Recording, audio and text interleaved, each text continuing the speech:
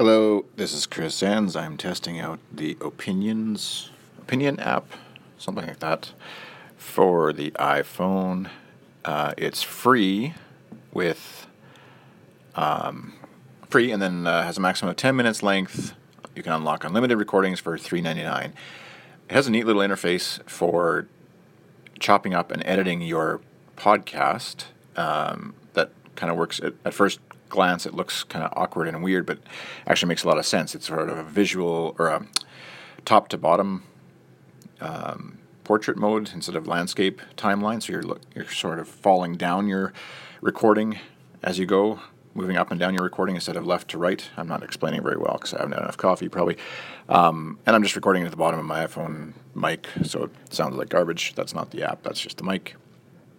But and then it exports right to SoundCloud apparently, so we'll see if that works, how much work I have to do to pump it out to SoundCloud. But kind of a neat idea anyways. I could see I can't tell if there's a way to import like pre-recorded clips or something like a intro music, outro music, or whatever, that kind of stuff.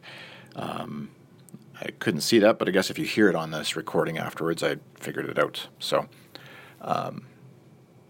that's it for now. Bye. Yeah, I can't seem to see any ways of importing anything else. Maybe I don't know if there's anything in the unlocked version. It doesn't really say, but that's where the Ophonic iOS app is kind of nice because you can have it pull from, say, Dropbox or somewhere else, like an intro music, outro music, and then send it through Ophonic for processing and stuff, and then still send it out to SoundCloud or Libsyn or Dropbox or YouTube or whatever you might want to do with the audio from there.